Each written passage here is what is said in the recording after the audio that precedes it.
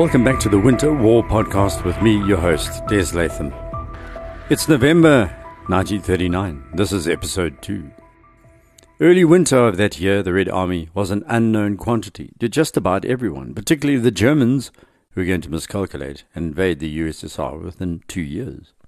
The Red Army was an untried theoretical instrument in 1939, after Stalin's purges of the commanding officers in the preceding 2 years. There had been that stunning one-sided victory when Marshal Zhukov defeated the Japanese at Khalkhin Gol in August 1939, but that was seen as hardly a fair contest. The Japanese had been riding roughshod over the Chinese up until then, and the Chinese army often couldn't even supply its own men with shoes, let alone boots or even guns. They had no air support, no armor. This wasn't a fair fight, at least that was the general perception of this time. The Japanese tanks of 1939 were even more rickety than the Italian tanks, and that was saying something.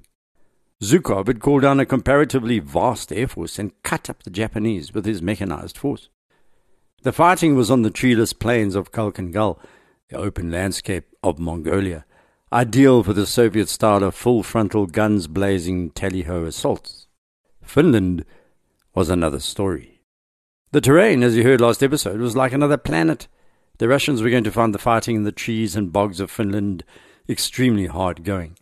Of course, Stalin was going to utterly ignore one of his generals who was aware of this threat posed by the landscape, General Shaposhnikov, the Red Army Chief of Staff. As the Russians built up their logistics prior to the invasion, he was studying their campaign with a rather more jaundiced eye. Shaposhnikov's report to the main military council in Moscow advocated a longer period of build-up, a more comprehensive fire support plan, a more detailed logistic and supply chain blueprint, a better order of battle plan, and the deployment of the Red Army's best troops into this campaign. The problem for the Russians was these crack troops were based in the Far East, facing a possible Japanese threat because they had invaded Manchuria. They'd already fought a war. He didn't want to move his best troops westwards. Furthermore, Stalin was suffering from the misconception that the Finns wouldn't fight, and if they did, he'd buckle them like tinfoil. Stalin treated Shaposhnikov's report as a bit of a joke. It wasn't all his fault. Both Generals Zhdanov and Voroshilov had penned reports stating that the Finnish invasion could be handled by the military resources based in the Leningrad military district. By now, both Germany and Russia had already invaded Poland. The Red Army had swamped their neighbor, seizing 200,000 square kilometers of territory, trapping 13 million people, and that had cost the Russians less than 1,000 casualties. Stalin was cock-a-hoop about how easily his soldiers had defeated Poland. Finland was tiny by comparison, a pimple, a cakewalk.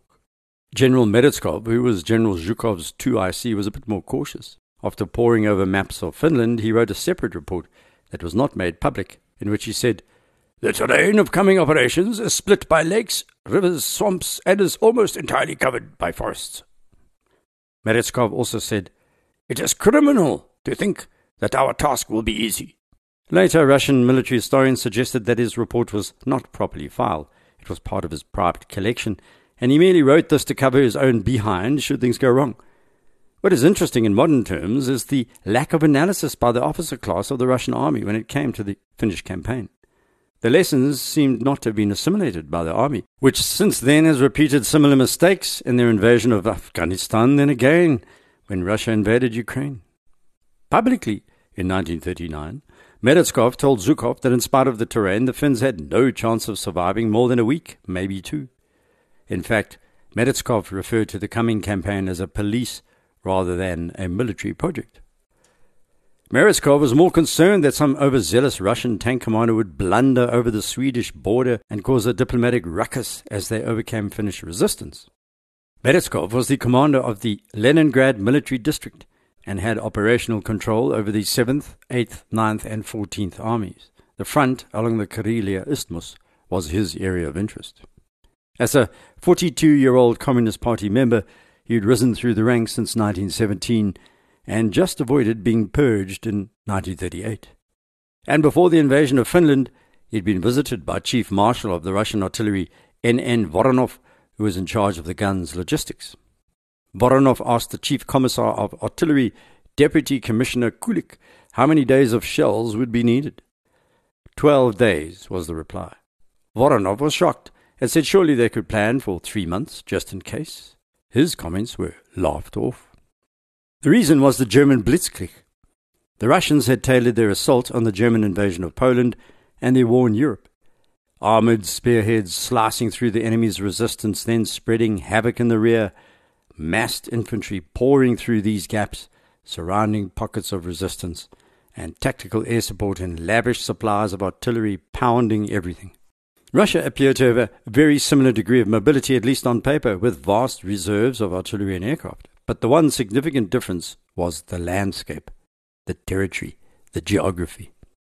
The Germans used a relatively good infrastructure in Poland, then Belgium and Holland and France, the main roads, the highways, through the benign topography of continental Europe, and were overcoming all resistance as they took communication center after communication center. Finland was different. In front of the first Russian tanks was forest, and then behind this, more forest, and then some more. The Finnish center of operations was far away from the border with Russia, deep inside its territory. There were only a handful of roads. There was a limited railway. The second difference was the leadership and general training of the German army. The Russians had no equivalent at this point in the war, with the German frontline commanders' sense of drive and individual initiative. If Russians deployed that level of lateral thinking, it would be off to a Siberian prison camp for them. The Russian political commissars were chained to the main desk in Moscow, allowing and brooking no freedom to act as soldiers. Thirdly, the Germans had been training their troops for precisely this sort of war, while the Russians had not. The Soviet army was ponderous, led by timid officers and overseen by this commissar echelon, and this was the army that was going to attack a country dominated by individuals who would act alone in a countryside where they could hide literally a few meters away, in the middle of a winter which would kill someone who wasn't dressed or otherwise properly trained. So the Russian plan was supposed to emulate the German blitzkrieg, but turned into a slow-moving sludge, into a meat grinder that was the Finnish army. Moscow's plan was simple: just overawe the Finns by using vast quantities of manpower, at the same time deploy the air force to bomb the Finnish towns in a kind of 1-2 punch. The Finns would be terrified. Stalin was convinced of this. Soviet planners were also hoping that the communist sympathizers inside Finland would form a large fifth column and destabilize their enemy within.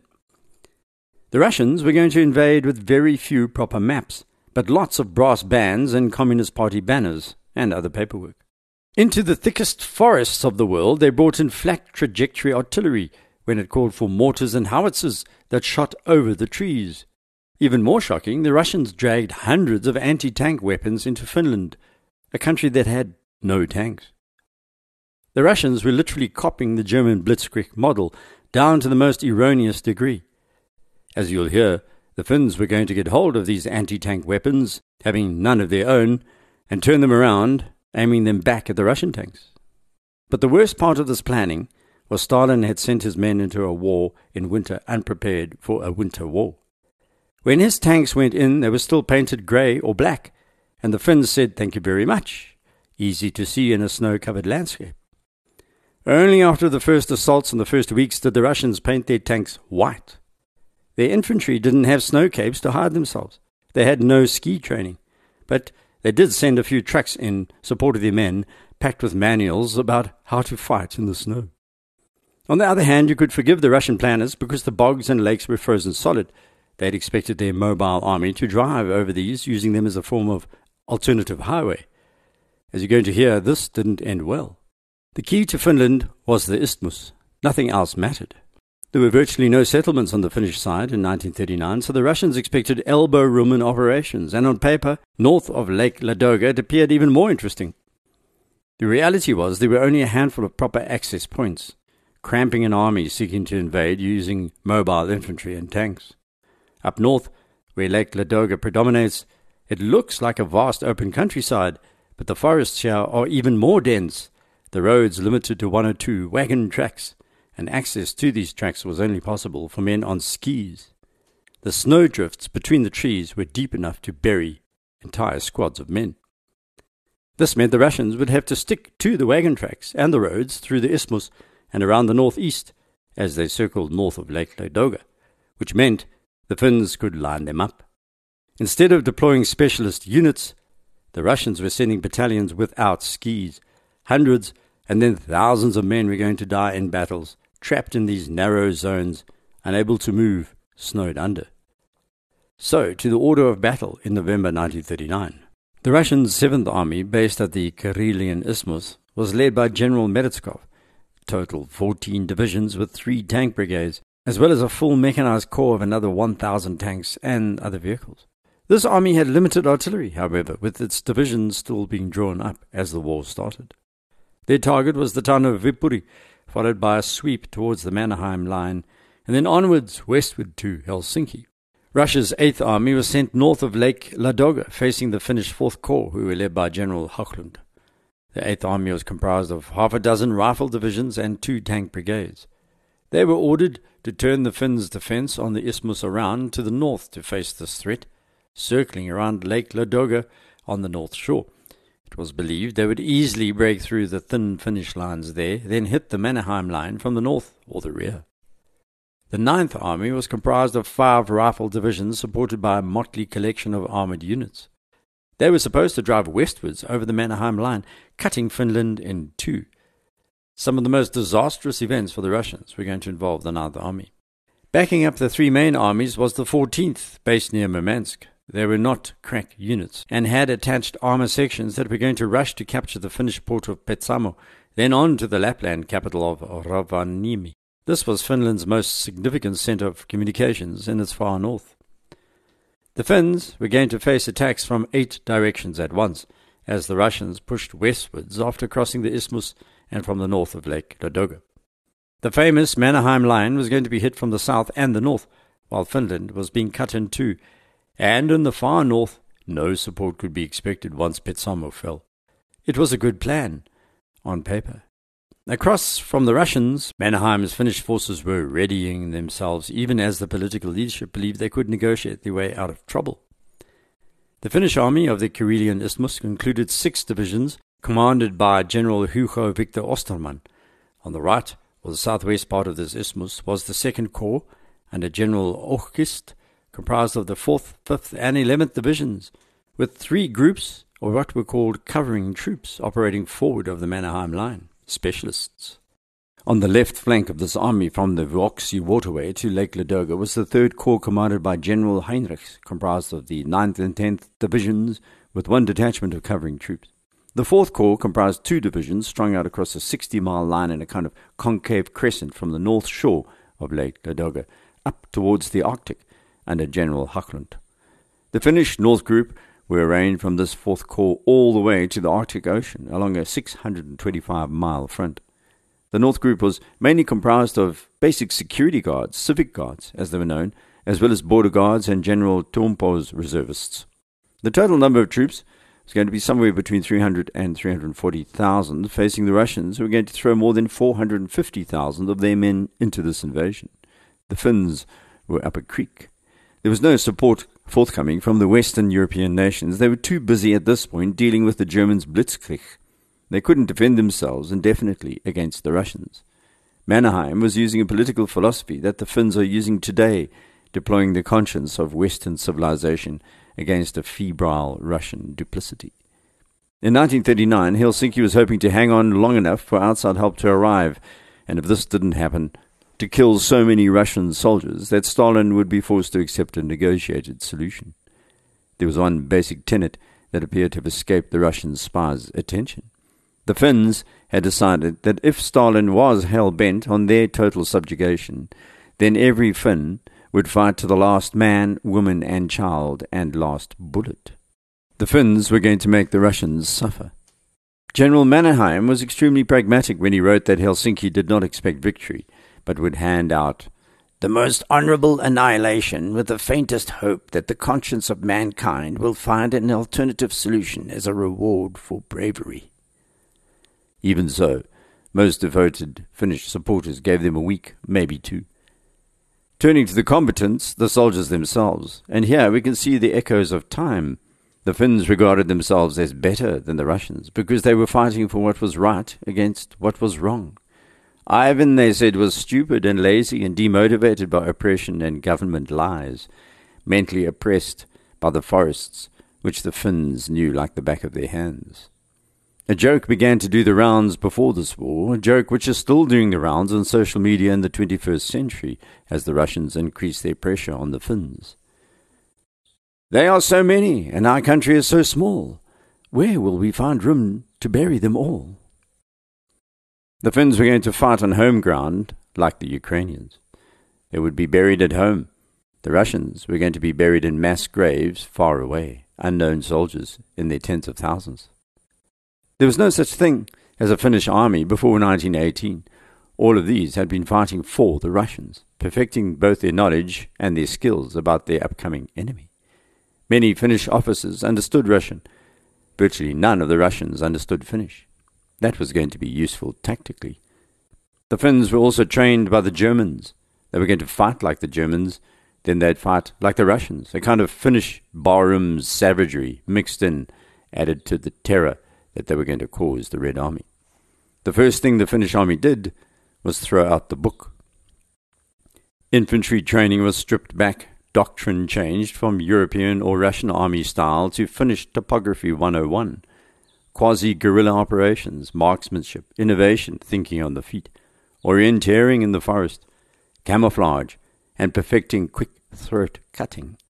No parade ground drilling, but physical conditioning through the snow. How to ambush, how to operate long range, the use of deception, fast raids, and terror. The Russians didn't know what was coming for them in this war. The Finns were hopelessly outgunned when it came to artillery, so they concentrated on the right kind, howitzers and mortars. No 88mm straight shooter here. They were going to lob their shells onto the enemy, not into the enemy.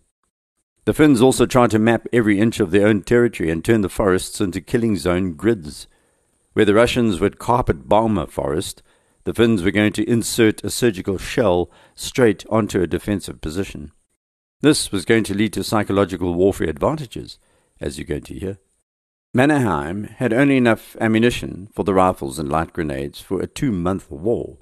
His light field guns had ammunition for 3 weeks. His 122mm howitzers had shells for 3 weeks. Heavy and coastal artillery had just over 14 days of shells, as well as petrol and diesel reserves, which covered roughly 2 months of operations, and enough aviation fuel for only 4 weeks. Finnish howitzers were museum pieces dating back to the Russo-Japanese War of 1904 and 5. The Russians' reserves meant they could fire enough shells with one type of gun on one day that the Finns had in the entire reserve for all their guns. But they did have a few weapons that the Russians learned to fear, including the Russians' own Mosin Nagant rifle, which fired 7.62 rounds. It was sturdy, rugged, a bolt action that was accurate. The Finns' World War I-era Maxim heavy machine guns were going to cut down so many Soviet troops, cumbersome but brutally effective and useful in all weather conditions. The Lahti Salaranta 7.62 light machine gun, which could switch from single shot to fully automatic. One of the few of the time that could do this. Extremely powerful, with a 500 rounds per minute cyclic fire. The most interesting weapon in the Finnish arsenal, apart from their terrifying Puukko knife, was the Suomi submachine gun or machine pistol known as a Kunipistolet. The Soviets were so impressed by this weapon that they went on to copy its design for their own Pipish burp gun that was the mainstay of communist bloc countries until the AK-47. The Suomi was a meat chopper used by ski patrols for close fighting and spewed out 9mm rounds at almost 900 a minute. It was also rugged, pretty ugly, with a single-shot option for aimed fire at less than 100 yards. At close range, this was a lethal weapon, and the Russians feared and loathed Suomi gunners in particular. It had a 70-round drum magazine. So this was a David versus Goliath war, with Goliath, the Red Army, so powerful no one gave the Finns a hope when the shooting started. And that happened at 9:20 a.m. on November 30th, 1939, when the first Russian plane appeared over Helsinki, dropping thousands of leaflets which urged the citizens of Finland to overthrow their own government. The plane then flew onto Malmi airport and dropped 5 small bombs, but missed everything. Dawn gave way to a dim sun, obscured by thick clouds in the south over Estonia. At 1000 hours 30, 9 Russian SB-2 medium bombers flew through these clouds, leveled off, and then headed straight for Helsinki harbour. They released their bombs aiming at the ships in the bay, but none were hit. A symbolic start, then, to this winter war. So far, the Russians had missed everything, including the tone in their propaganda leaflets. The formation of planes banked and returned. This time they aimed at Helsinki station, but missed the tracks and instead plastered a public square in front of the station, killing 40 civilians. 3 of these planes peeled off and strafed the airport, setting a hangar on fire. But they also hit the Helsinki Technical Institute, killing students and faculty. The rest of the planes dropped incendiary bombs on various homes and apartments, for some reason targeting the working-class area of the city. That did nothing for their public pronouncements of fighting for the working class versus the Finnish bourgeoisie. Perhaps the most prescient moment was when the planes dropped their last high-explosive devices on the inner city, some of which hit the own Soviet legation building and caused severe damage. As wars go, this one was off to a cock-eyed start, but the Soviet nightmare was just beginning. For the Finns, this was an existential conflict, threatening their very existence. For the Russian soldier, it was going to be trial by freezing torture and terror. The Finnish soldiers were fighting for honor. The Russian soldier had no idea why they were attacking their tiny neighbor. Next episode, we'll track the first week of the Winter War. Please head off to the website abwarpodcast.com, where you'll find a page dedicated to the series and links to the audio. I'll be using desmondlatham.blog for regular updates too. Until next, goodbye.